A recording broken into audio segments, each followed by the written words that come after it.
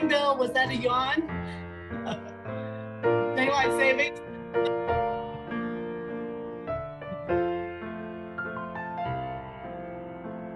Morning, Julie. Good morning.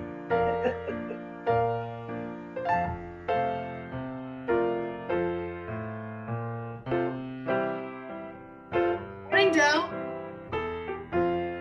Hi, Hal.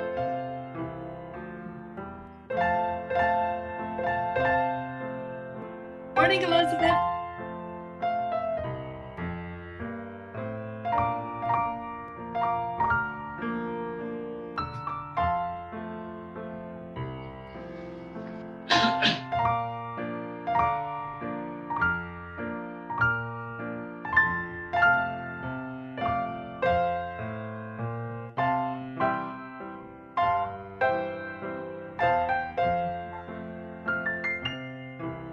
Hi, Catherine. Morning, Gail.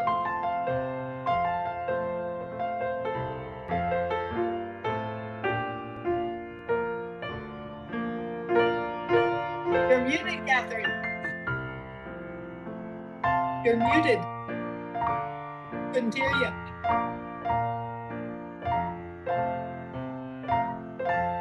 James, you have a gray bar, never mind, gray bars on the top of the slides there.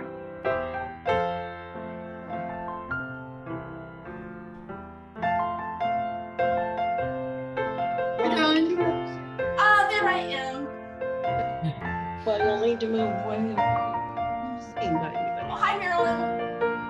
Hello. Now we hear you. Take a Great. gallery view. Gallery view. The gray bar is an image of the waiting room messages, but we saw it before, but I don't remember what we did to eliminate it.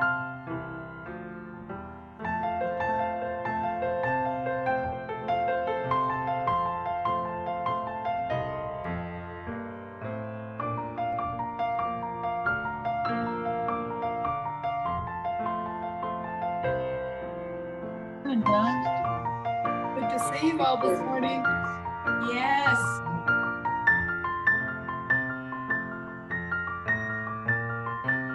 Hi, Thomas, Susan.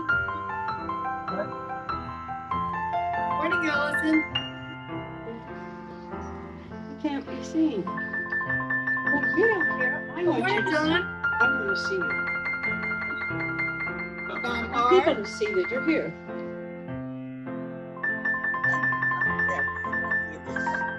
Hello, everybody. You're always cheerful in the morning, Del.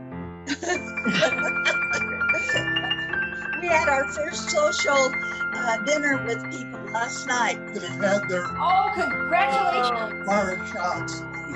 Something to celebrate. Hi, Bert. Just being able to do it. Yeah, I know. Morning, Robert. Hi, Bert. Hi, Dale. Hi, John Lilleen. Morning. Let's see if I can get this. Morning, Ab. Some Brooks. Hmm, how interesting. Hi, Sharon. Morning, Liza. Surprise. Good morning, everyone. Morning. Hello, Sharon. Hi, Tim. No. We have to do that to identify the team. Morning, Graham. Hi, Piper. Hi, Owen. Got a haircut.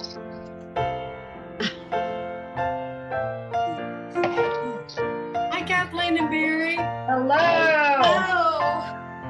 How's the California weather? Well, it's nice. It's warmer than there, but it's still a little on the cool side. That's right there in California. Good morning. Good morning, the Pastor family. Hi, Benji. The reflection or the brightness there makes it. Hi. Hey, Robert. Morning, Graham. Oh, good morning. Good morning, Sheriff. Yeah. Hello, Graham. Nice to see you all. Yeah. Good morning. Oh, the whole Sykes family, good morning. Good morning, Hey, Cheryl. Kathy, Barry. Hi, Sharon. Reverend Polly. Turner. And Anna. Morning, Ron. Good to see ya. Hi, Werner. Very open. Good morning. Robert and Susie. Elizabeth. Crawford. Forrester Deluxe. Deb Webb. Gray bands and And Bill and Yes. Elizabeth. Bill left your helmet. who just did that cartwheel? And Liza. Good morning. Girl, Steve. No, he wants to fill it out. Where's he gonna go? Morning, John, Tim. Tim.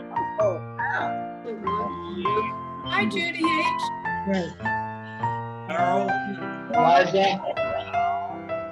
Hey, everybody. Allison. Morning, Jan. Susan. Hi, Suzanne. One of the ends. Yeah. Mary.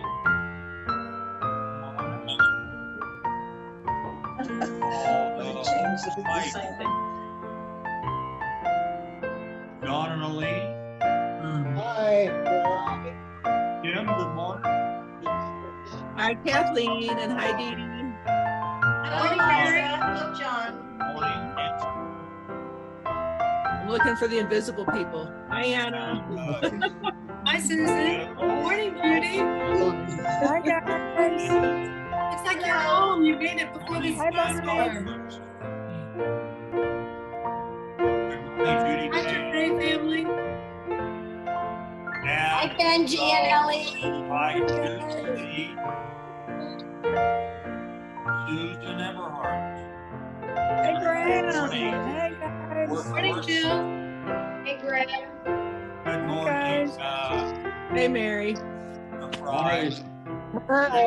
Benji and Ellie, Janice and Brooks. Hey, Nancy Fisher. Hi. Mirabal. Lisa. Janice and Brooks, good to see you. Janice. Hey, guys. I don't see their picture. Yeah. Hey, Liza. Good morning, everyone. And it's exciting to see how many of us made it here when an hour earlier. So glad you're here. So our call to worship words this morning are adapted from Invitation to Join the Journey by Lynn Cox. Come, you accidental pilgrims, you who find yourself on a journey of surprise and wonder. Come, you who emerge into this place as an act of liberation. Come, you who seek a life of mindfulness and a place to test your thoughts. Come, you who bring hearts of all kinds, heavy hearts, rusty hearts, hearts broken open in revelation, hearts full of love to share. Come, you who seek courage, and you who have more courage than you realize. Come, you who have been in a bubble, you who are poised for transformation. This path will ask much from us. Let us move forward with love. Let us move forward with appreciation for one another. Let us move forward knowing we are not alone. Whoever you are, whatever your gifts, you are welcome to join this journey. Let us come together in worship. We acknowledge that the land we gather on as a congregation, where we live, work, and play, was not freely given to us. We are gathered on the ancestral land of the Nutu or Ute, Apache, the Pueblos, Hopi, Zuni, and Diné Nation. This was also a site of trade, gathering, and healing for other Native tribes. We recognize the indigenous peoples as original stewards of this land. As these words are spoken and heard, the ties nations have to their ancestral homelands are renewed and reaffirmed. We acknowledge that our use of and benefit from this land came at a dire cost to Native nations and the peoples whose land we now inhabit. Welcome to the Unitarian Universalist Fellowship of Durango and our online worship service. I'm Bonnie Miller, a member of UUFD and today's volunteer host for the Sunday service. Reverend Margaret Weiss says, "The church is not a place, it is a people. The church is the gathering together of all the people and experiences and fear and love and hope in our resilient hearts, gathering however we can to say to the world, welcome, come in, lay down your heartache and pick up hope and love. For the church is us, each and every one of us, together a beacon of hope to this world that so sorely needs it." So we are here for each other, even in this virtual space, and our arms are open to all who care to join our journey in search of truth and meaning. You are welcome in a Unitarian Universalist church, no matter your racial identity, class, sexual orientation, gender identity, or theology. We are people of all ages, people of many backgrounds, beliefs, and perspectives. We share a common commitment to encourage and challenge one another to spiritual growth. Joining me in leading today's worship service are Cheryl Guy as worship associate, James Mirabal assisted by Dennis McClure providing tech support, Shannon Beaver, our greeter, choir director Elizabeth Crawford, classical pianist Marilyn Garst, and guest soloist Taylor Smith. And we are pleased to welcome to our pulpit our guest minister, Reverend Denise Cawley. Reverend Denise is a UU minister who serves the Unitarian Universalist Community Church of Washington County, Hillsboro, Oregon. She is also a renowned fiber artist, in addition to being a pivotal player in diversity, inclusion, marriage equality, and voting rights for 3 decades. She and her creative son, Aiden, and their fluffy dogs live in Milwaukee, Wisconsin. And then finally, as part of our pledge campaign, we will hear today from member Mary Oken about why she chooses to give. And next Sunday, remember, we'll hear one more testimonial, and then that afternoon between 1 and 3, we'll have our Dazzled drive-through. So come join us. There's some fun waiting for you. We have one special request to everybody. So next Sunday, the UU congregation in Las Cruces, New Mexico is going to be joining us for our worship service.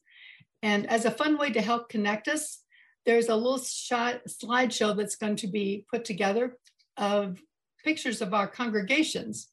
So if you can, sometime this week, would you send a photo of yourself during the pandemic?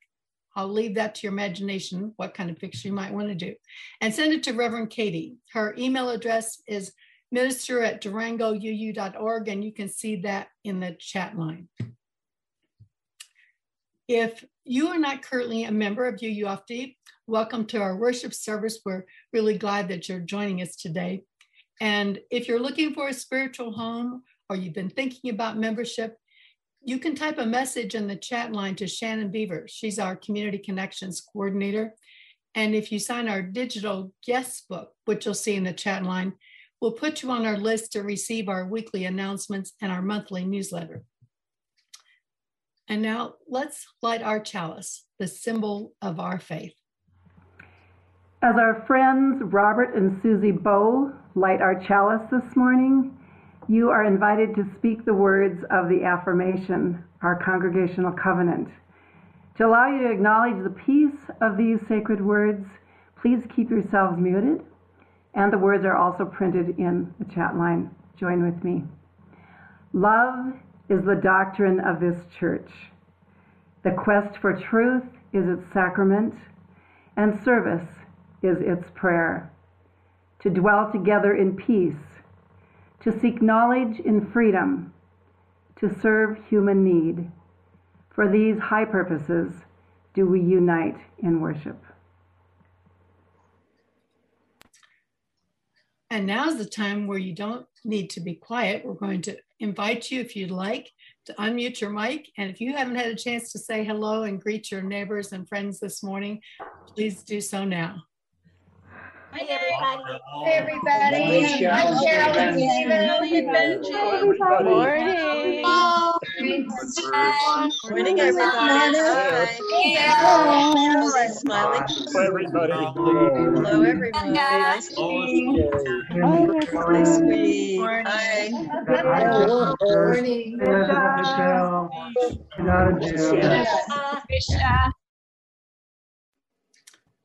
I found myself, as I was listening to all our voices, having a greater sense of that anticipation for that time when we fill our sanctuary with our voices. James Luther Adams said, "Church is a place where you get to practice what it means to be human." A particular feature of being human is the capacity to not only personally experience joy and sorrow, but to offer compassion, care, and understanding to our fellow human beings in the midst of their pain or joy. Our ritual of sharing each Sunday our joys and sorrows allows us to practice vulnerability and empathy and strengthen our connection.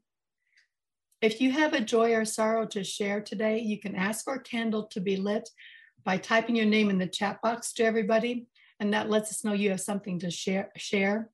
Cheryl will call on you, then unmute yourself and share your joy or sorrow. And then we'd ask that during this time, you hold off on other chats so that it's easier for Cheryl to screen through and see who it is that would like to speak. And if you aren't on the speaker view on your device right now, you might want to switch it using those three little dots up in the corner so you can easily see who is sharing. And I'd like to start by lighting one candle.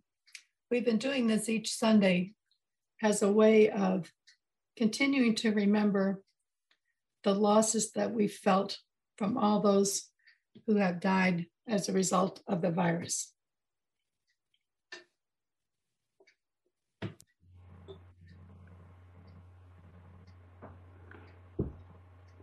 Our first sharing this morning is Robert and Susie.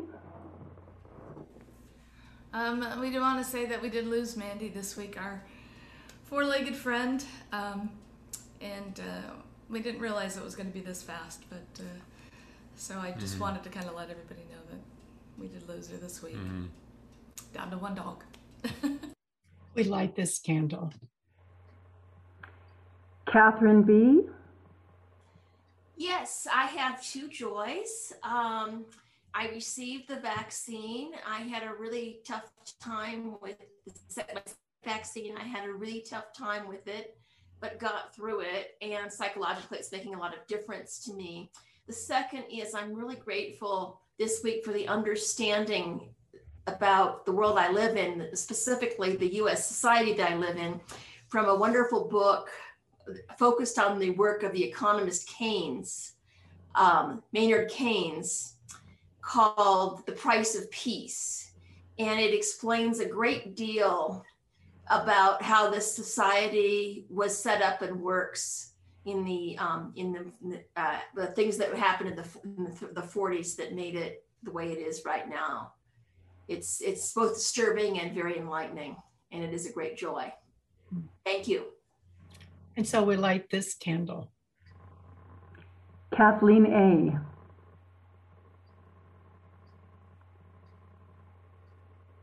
Kathleen, you want to unmute yourself? I'm reflecting on the time since that's been going on since September with buzzing from a variety of corners of this church to gather us together for the stewardship campaign. The amazing teamwork, collaboration, creativity, enthusiasm that's gone into this. Thank you to all who've been involved so far and all the rest of you coming up. Thank you very much. And so we light this candle. Does anyone else have any joys or concerns? Oh, here we go. Benji. Sarah.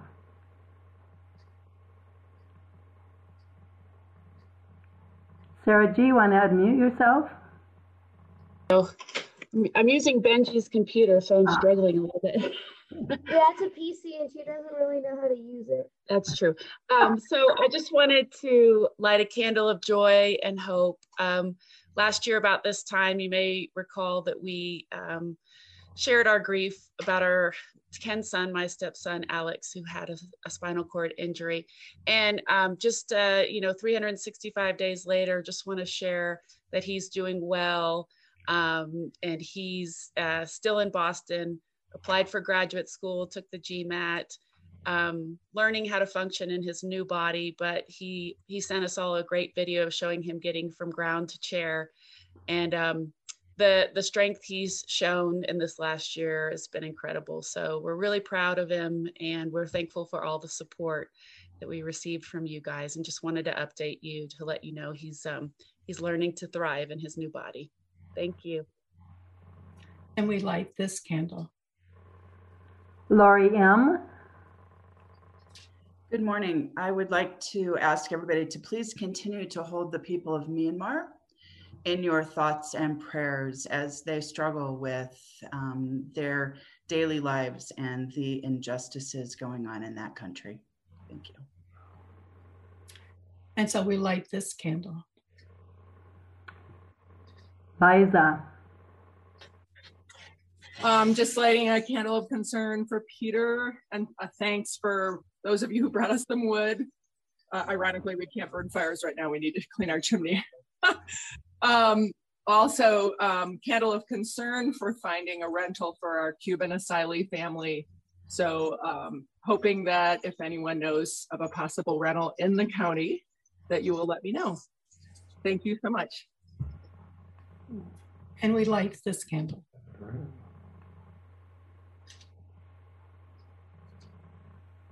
I don't see anyone else listed. Does anyone else like to share this morning? I believe we have a testimonial. Yes, we do. So we light one last candle for those things which remain in our hearts and while silent, carry much weight in our hearts. And now we'd like to invite our member, Mary Oken, to share for us today.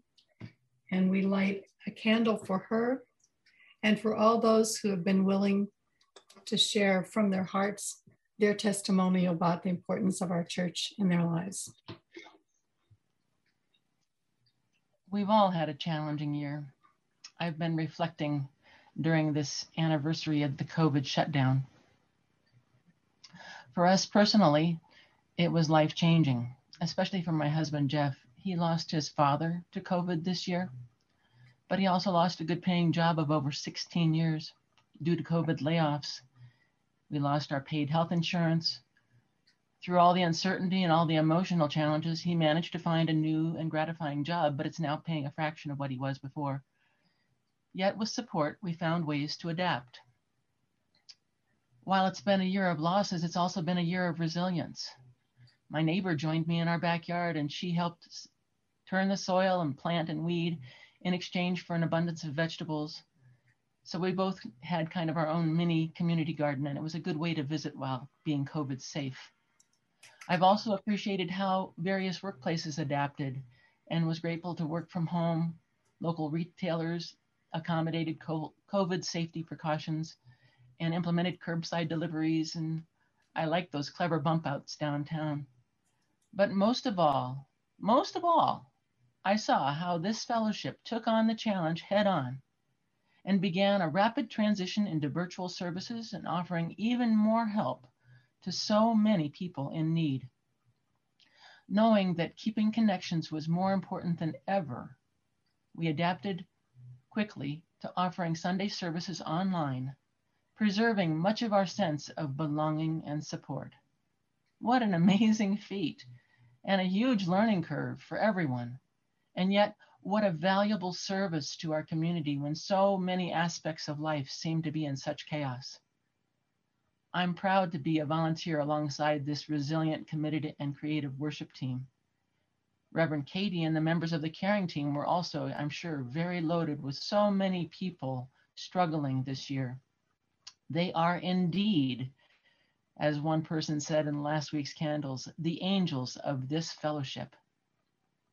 Like many of you, I received a caring card now and then from fellow members that brightened my day. I also popped in once in a while on the Saturday afternoon connections, enjoying discussions on various topics. I experienced deep gratefulness for all the support this fellowship has provided. I was especially buoyed by the covenant group that I'm part of. UUFD members cluster in small groups to meet monthly, currently over Zoom, to hold meaningful, heartful conversations about what it means to be human in this changing world.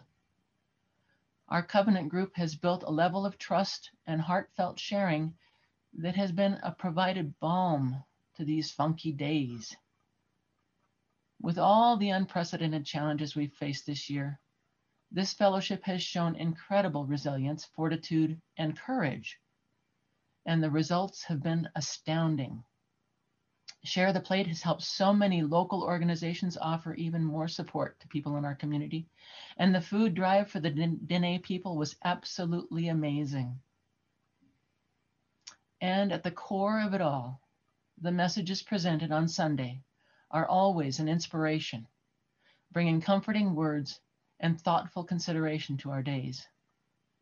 I'm so very grateful to have had this grounding support that UUFD has provided me this year, helping me and so many others keep solid footing during a very rocky year.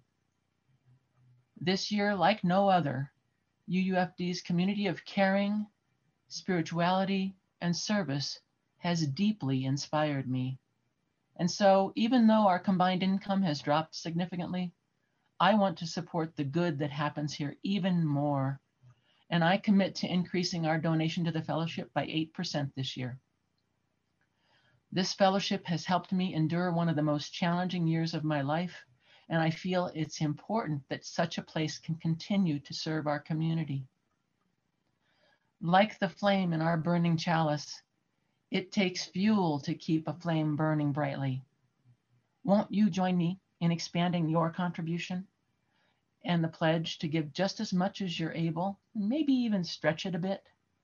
This place does so much good for so many people. Together we endure. Together we give wholeheartedly. Together we keep our chalice burning brightly.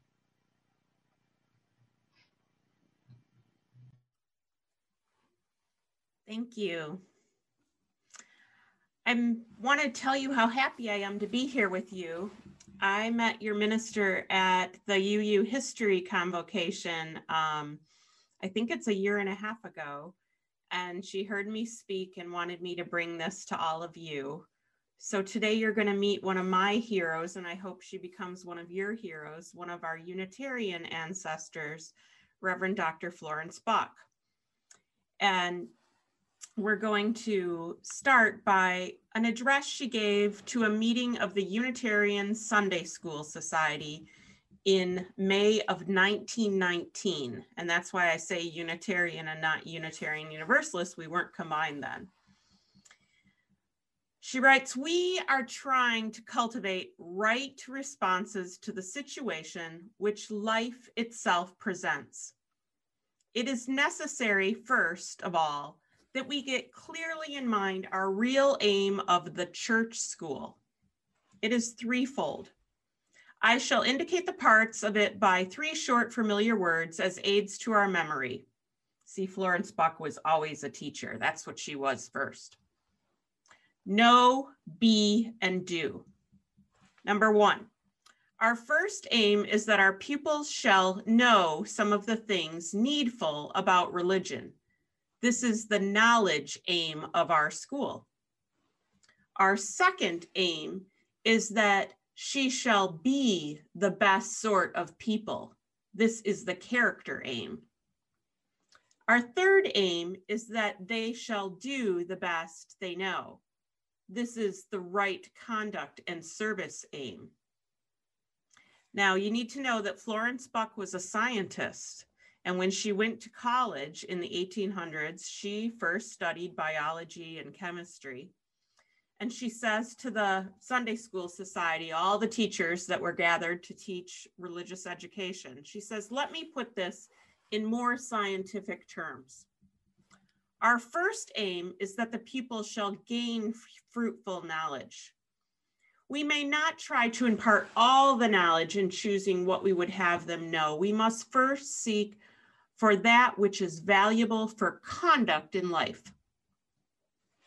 2, we seek to develop right attitudes of mind and spirit. This, as we know, is one of the best elements of a liberal faith.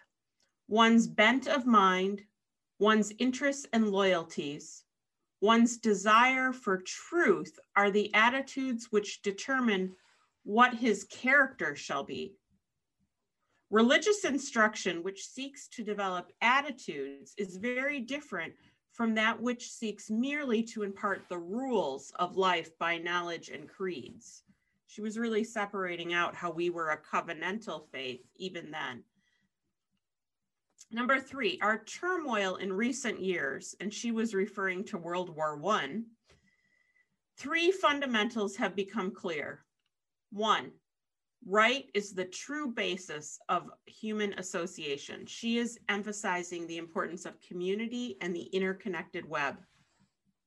2, moral obligations rest upon nations as well as individuals. 3, the weak must be protected against the aggressions of the strong. Can you see the UU principles forming here? She was foreshadowing them. They weren't written yet. Lots of people think that's the basis of Unitarian Universalism, but it's actually covenant. The principles came later. She writes, now these are essentially religious principles, and every great religious teacher has declared them, for they formed an essential message of the Hebrew prophets, especially the greatest of them all, the founder of Christianity. These principles apply both to governments and associated groups within governments. That's the whole of life. They are religion in action, the core of democracy. You'll hear more about her later.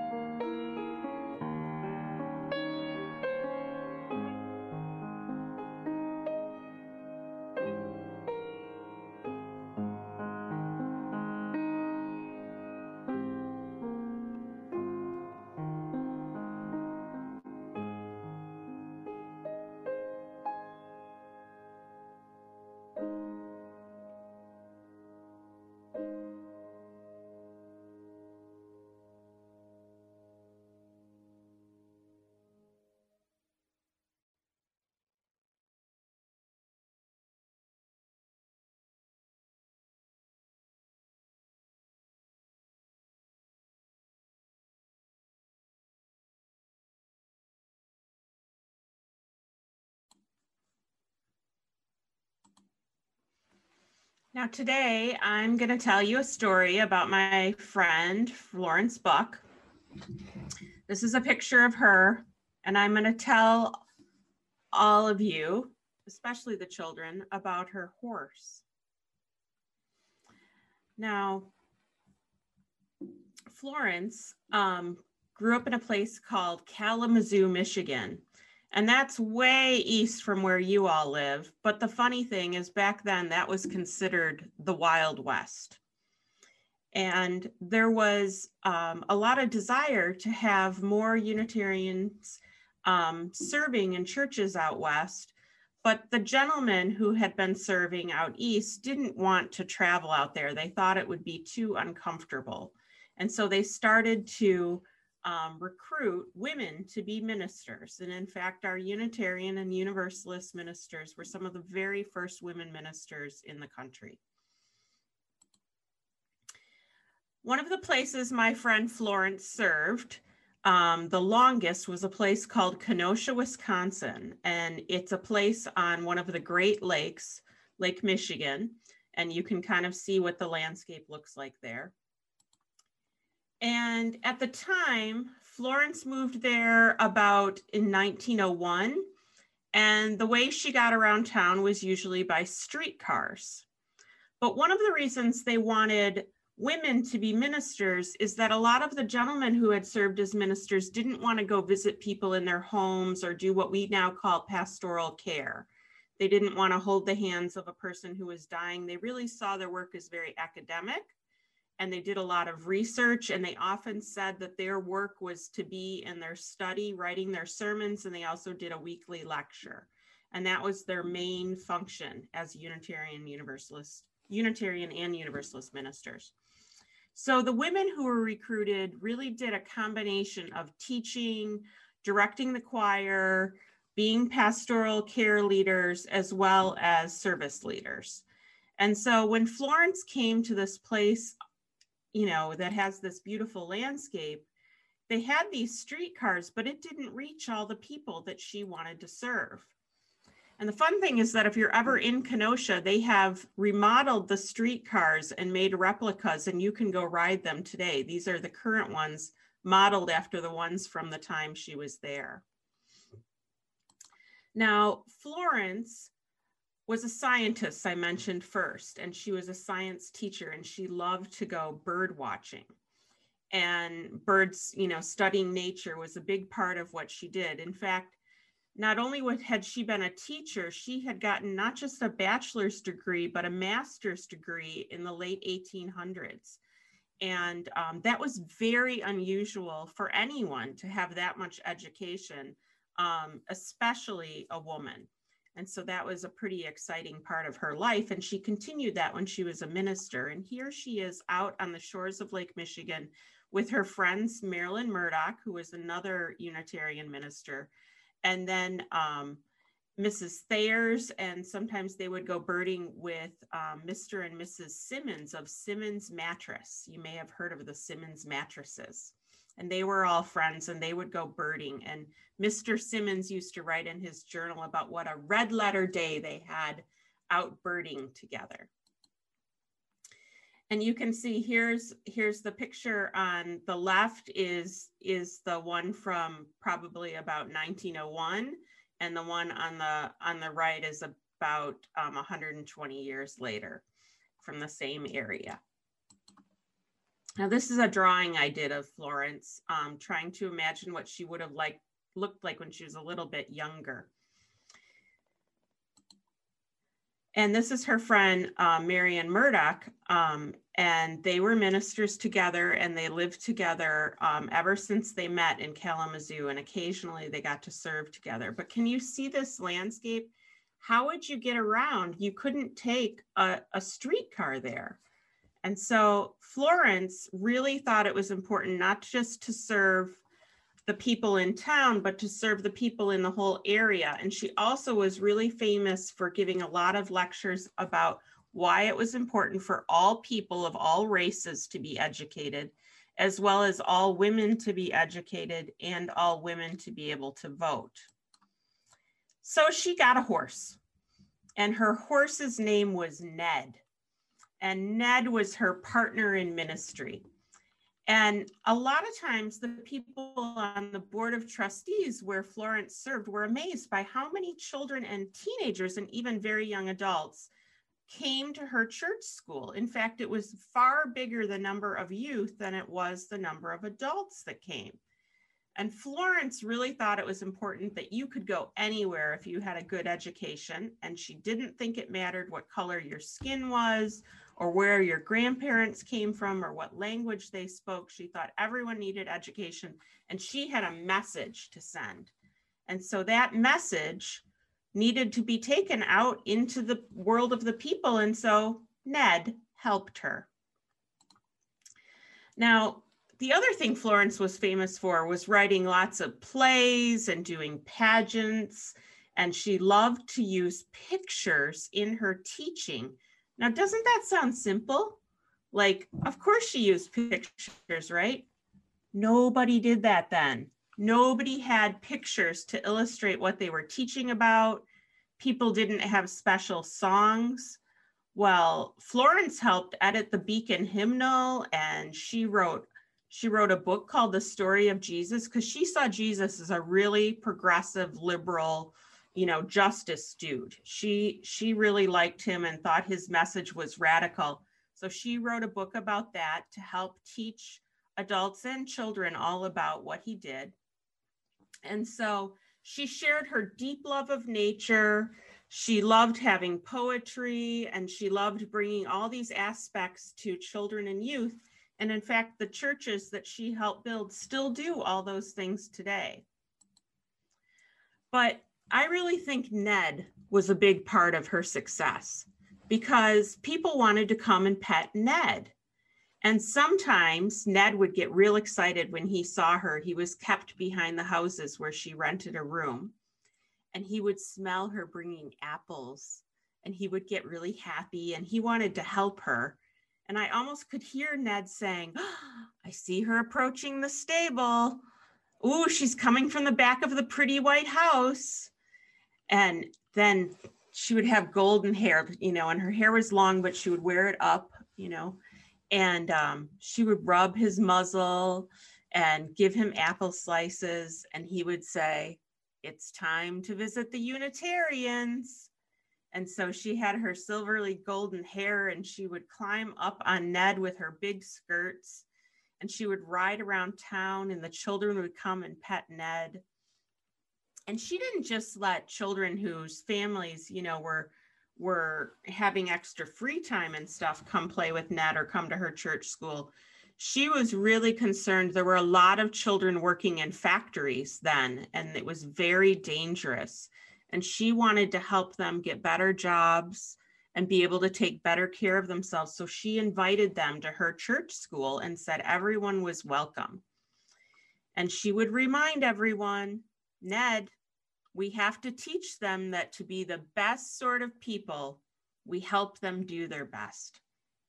Ned loved riding around with Florence, and he would go with her to visit all kinds of people.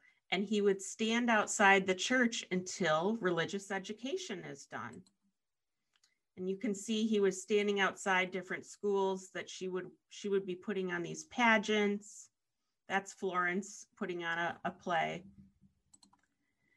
And so as you go to your religious education classes now, I just want you to go ask them if maybe you could get a horse. They might say no, but who knows? You could tell them how successful that was, and it helped them learn very well at the churches that my friend Florence Buck served.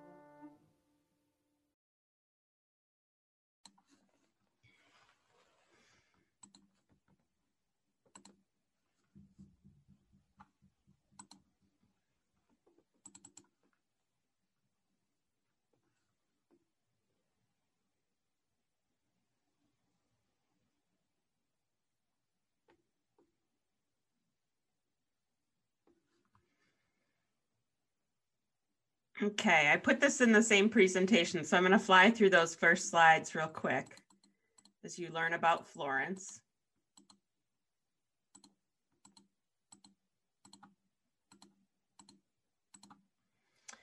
So today's sermon is called Bucking the Patriarchy, and I'm going to invite you to think about what it might have felt like to be Florence Buck. And as I like to say, sometimes you have to say, buck it. Between seminary and serving at Bradford UU in Kenosha, Wisconsin, I became really interested in this woman who had served Bradford from 1901 to 1910. And I'm also originally from Detroit, and so I knew all about Kalamazoo, Michigan, and the places that she served early on. I also appreciated Florence because I identify Florence as queer, even though she never used that word.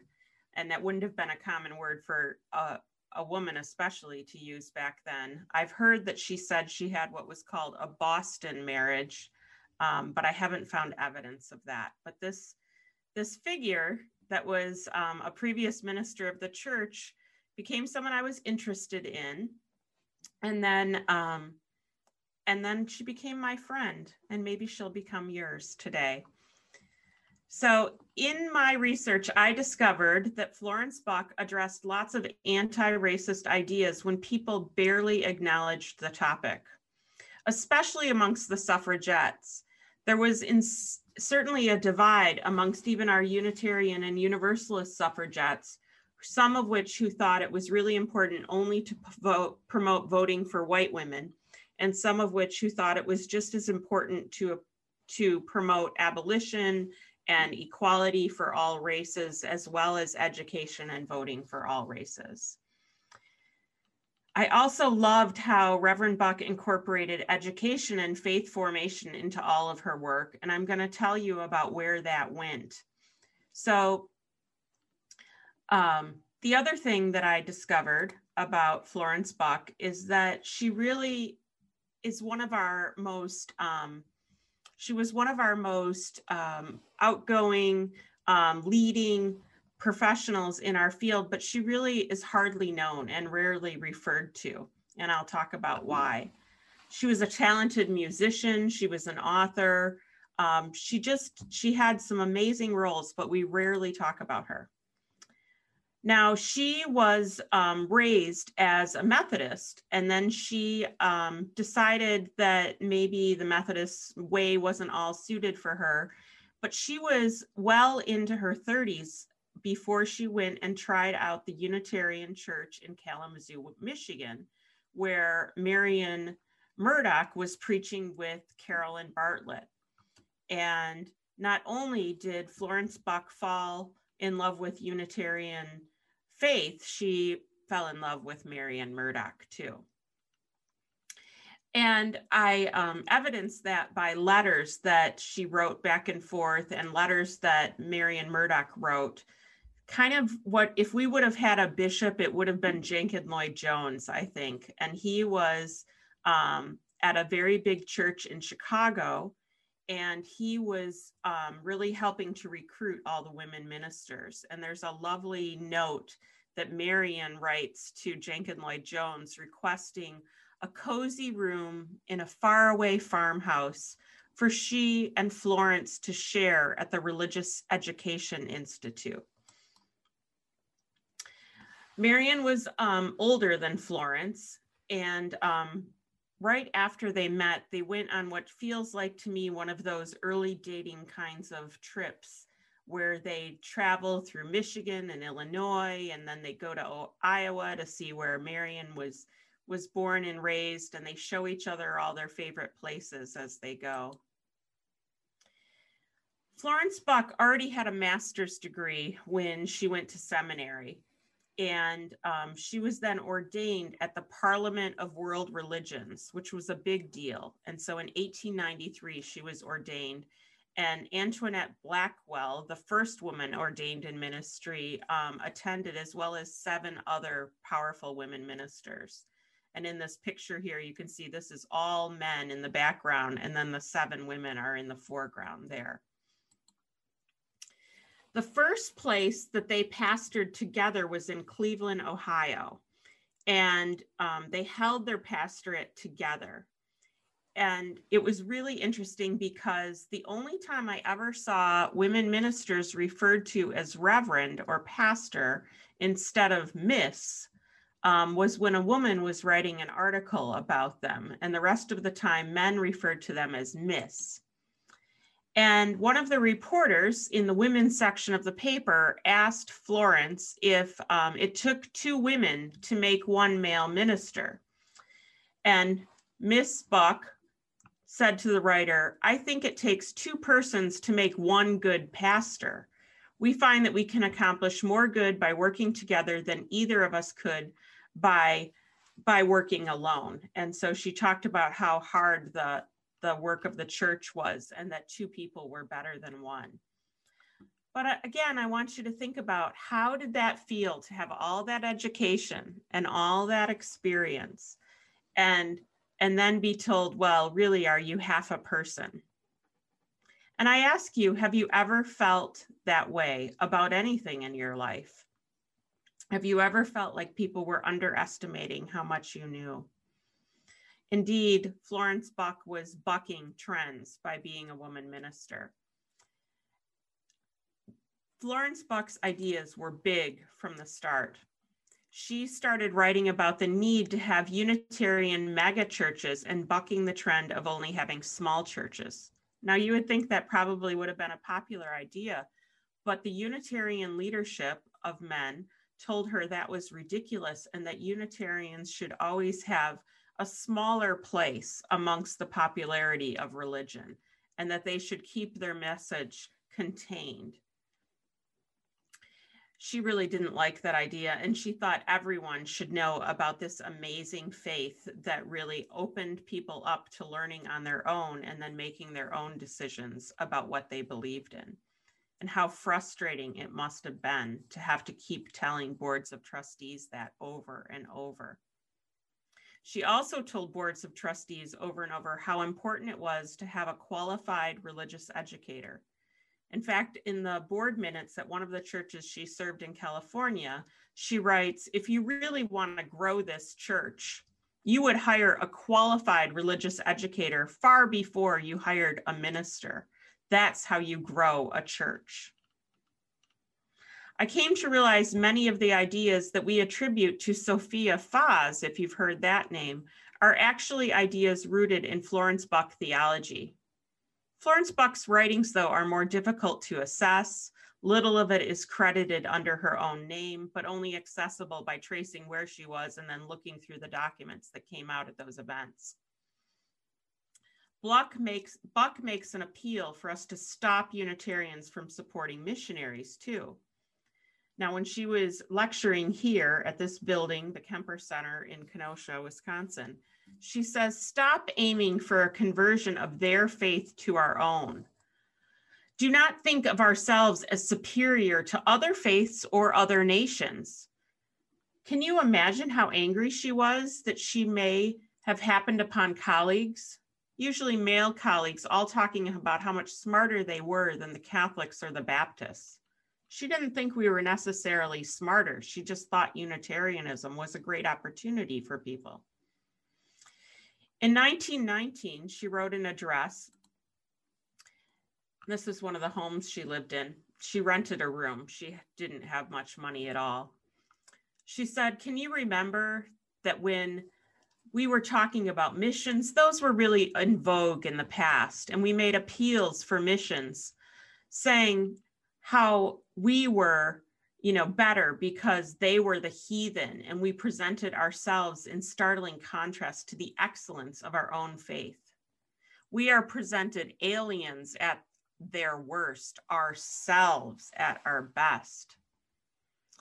This method did make us eager to help people, but it also cultivated unwarranted senses of superiority, and it prevented any sense of real human brotherhood. I read that line still today and think about how upset she would be about what's going on in America these days. She continues, "Religion alone is not for blame. in all of this. Also, songs, stories, articles, and our common speech and life tended and still tend to cultivate in us the attitude of the Pharisee who thanks God he is not as other men. Her sentiments about races and genders being equal and all deserving of liberal faith was also apparent in her book, The Story of Jesus, where she included song lyrics about welcoming those from other nations and races. I think about how those were written before World War I. And then I realized how alone she must have felt saying these things in this era of Jim Crow laws and separate bathrooms and separate entrances. What did it feel like as she traveled all over the country making her speeches? Throughout her life, she talked about boys and girls being educated not only for religious reasons, but also for developing right attitudes of mind and spirit, and that being essential to a liberal faith. She must have been so angry that women were so often separated and kept away from education and opportunities for work. I wonder too what it felt like for Florence Buck. Here's another one of the homes she lived in on Library Square in Kenosha. And here she is out birding. She's the figure sitting down in the middle there. She had been a teacher and a principal and a scientist already. She knew all the names of all the different birds and how their bones worked and how they flew. She had her master's degree and had done postgraduate work all before entering seminary and ministry.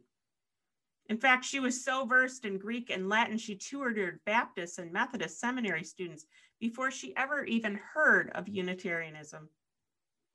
She had more advanced degree work than most of her colleagues, more than Marian, more than Jenkins Lloyd Jones, and more than the then American Unitarian Association president, the AUA, the predecessor to the UUA, President and Reverend Samuel Eliot.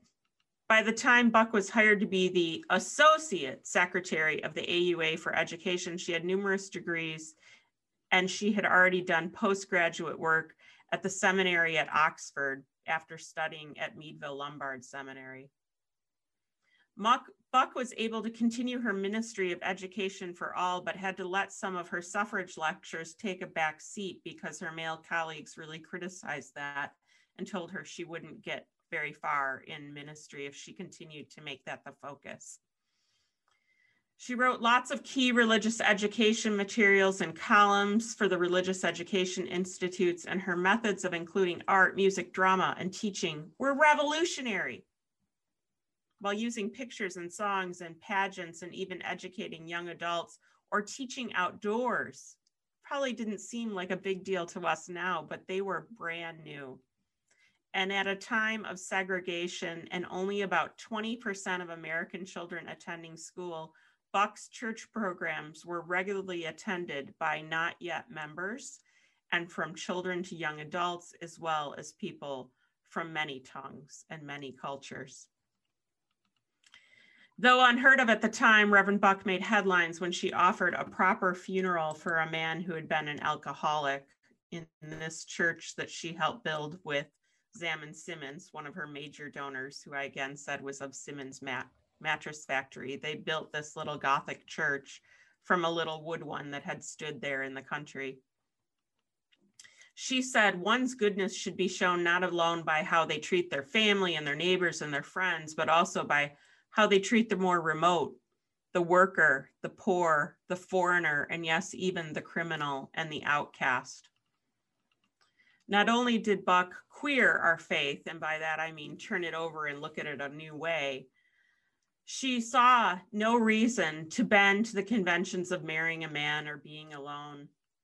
As intimate life partners, Reverend Florence Buck and Marian Murdoch traveled the globe, and they worked together in Michigan, Ohio, Wisconsin, California, and Massachusetts during their 35 years together. They wrote their beginning intention was the desire to always remain together, and the church that calls one must call the other. However, Cleveland, Ohio was the only time they held a true co-ministry. And then you can see Florence wrote very, very lovely letters. And I always think of Marian as the one who would have hit reply all to things and was very dramatic and had a lot of color in her language, but Florence wrote letters saying how important it was to really honor people who were heroes from different walks of life. And that's what this letter is behind me right now. And I wonder, Florence, what it felt like. You know, were you hurt and were you alone, Florence? Did you feel like you were the only one speaking up for these justice activities? I wonder what that felt like back then. I wonder what it felt like to be one of the only women who had helped to build a whole new church and guide that process of building back in 1905 to 1908. I wonder what it felt like to be advocating for education and fun in church at a time when it was often thought of as very serious. To be an author of a book, to have edited the hymnals, to be the first honorary doctorate from Meadville Seminary given to a woman. What did that feel like? She had so many firsts. It's a huge list. And sadly, Florence Buck died at age 65 of typhoid fever, which was pretty unusual to die of in that time. When I went through her seminary papers, I found a small card in her ministry file that's held at Harvard. And a Reverend Samuel Weems wrote this little note. And Samuel Weems was a historian and a minister at 5 Black Baptist churches in Boston. And he wrote to the AUA after Florence Buck died. And he let them know that they were naming one of their chapels after Florence Buck for all the time she spent in his churches teaching children in Black neighborhoods in Boston. So she was the associate secretary of the AUA. She was traveling all over and she still took time to go teach Sunday school at these Black Baptist churches. Now that sounds nice, but I also imagine what did that feel like then when that was so unusual to go and be standing up like that as this prim and proper lady with her golden hair walking into the Black neighborhoods around Cambridge and reading headlines as she read the morning newspaper about lynchings and anti-Semitism post-World War I. And yet she believed everyone deserved a liberal Christian education and a liberal Christian church as our forms of liberation. And yet board minutes are full of Florence Buck being talked to about people thinking that a man should deliver more sermons, or why isn't she showing up to certain things and doing certain things and joining certain clubs when she was paid a fraction of what the male ministers were paid? How did that feel, Florence? Florence Buck was willing to turn every notion of how to be a minister, how to educate, and even who to admire on its head. She was queering our faith, turning it over and looking at it a new way over 100 years ago.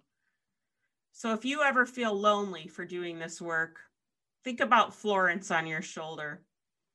You may never get all the credit. You may never live in the fear that Florence Buck did. And yet every day I have to think that she just said, bucket. I invite you to say bucket when you feel alone and doing things that are right conduct and right service and being of right character. Think of her as you inspire others to act out our faith.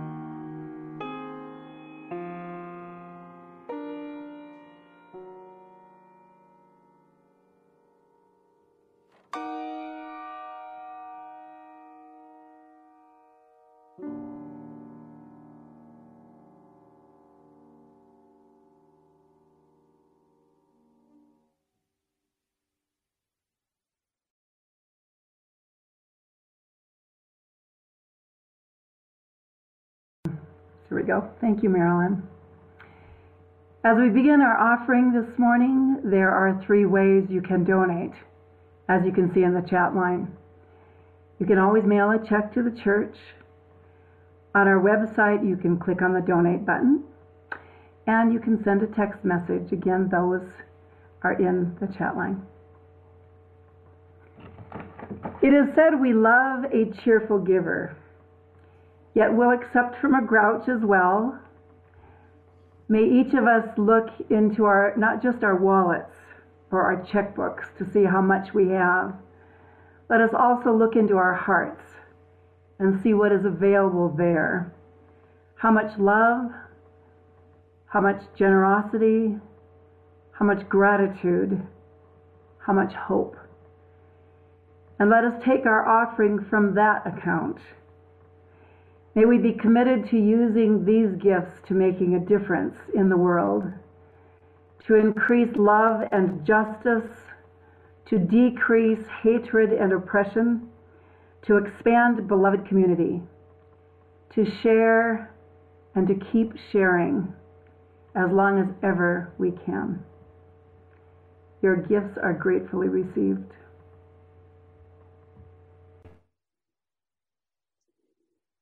There's a river flowing in my soul is a sweet song to sing together, but it's also a radical statement of inherent worth and dignity. According to our hymnal, it was written by Rose Sanders, now known by the African name Faya Rose Touré.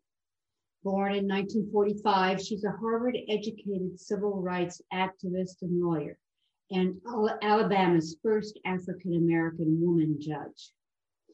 Please join Taylor Smith and Marilyn Garst as they lead us in singing, There's a River Flowing in My Soul.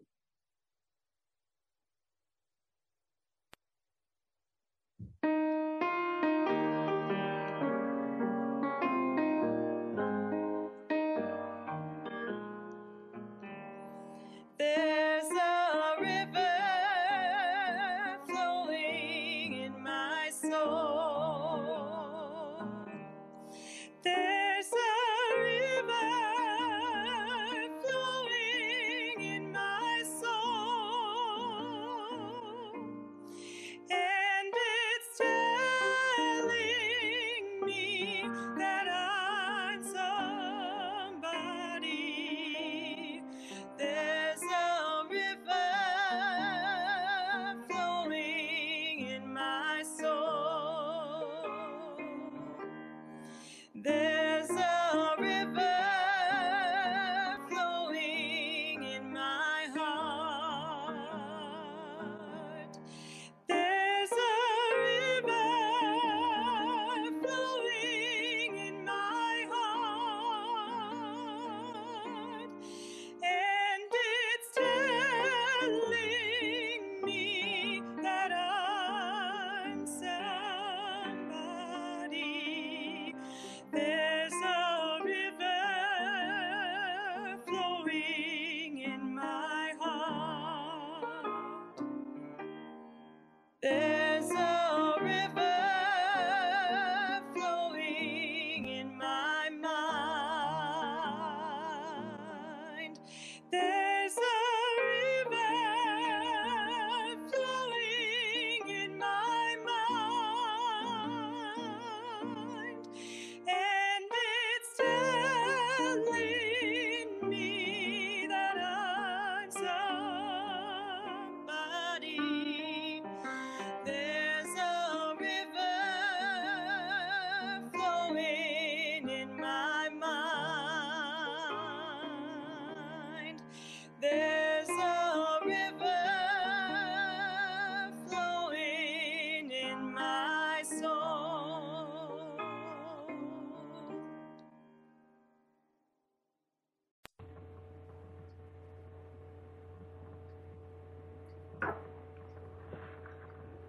And now as we prepare to close our service, remember that you're invited to join one of our small breakout groups and visit with one another right after our recessional music.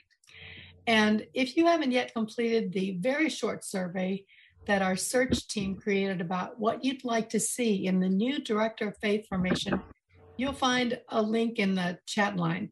The search team says a big thanks to those who've already completed the survey, and they'd love to hear from everyone what your thoughts are. As we extinguish our chalice, our words of benediction are from Reverend Dr. Florence Buck, adapted by Reverend Denise M. Colley. We extinguish this flame, taking its spark into our whole life. These principles have scarcely begun in the world at large. Even when the democratic aim has reached its highest, it may still be improved and must always be maintained. We carry this light when putting our faith into action. May it be so. Amen. Blessed be.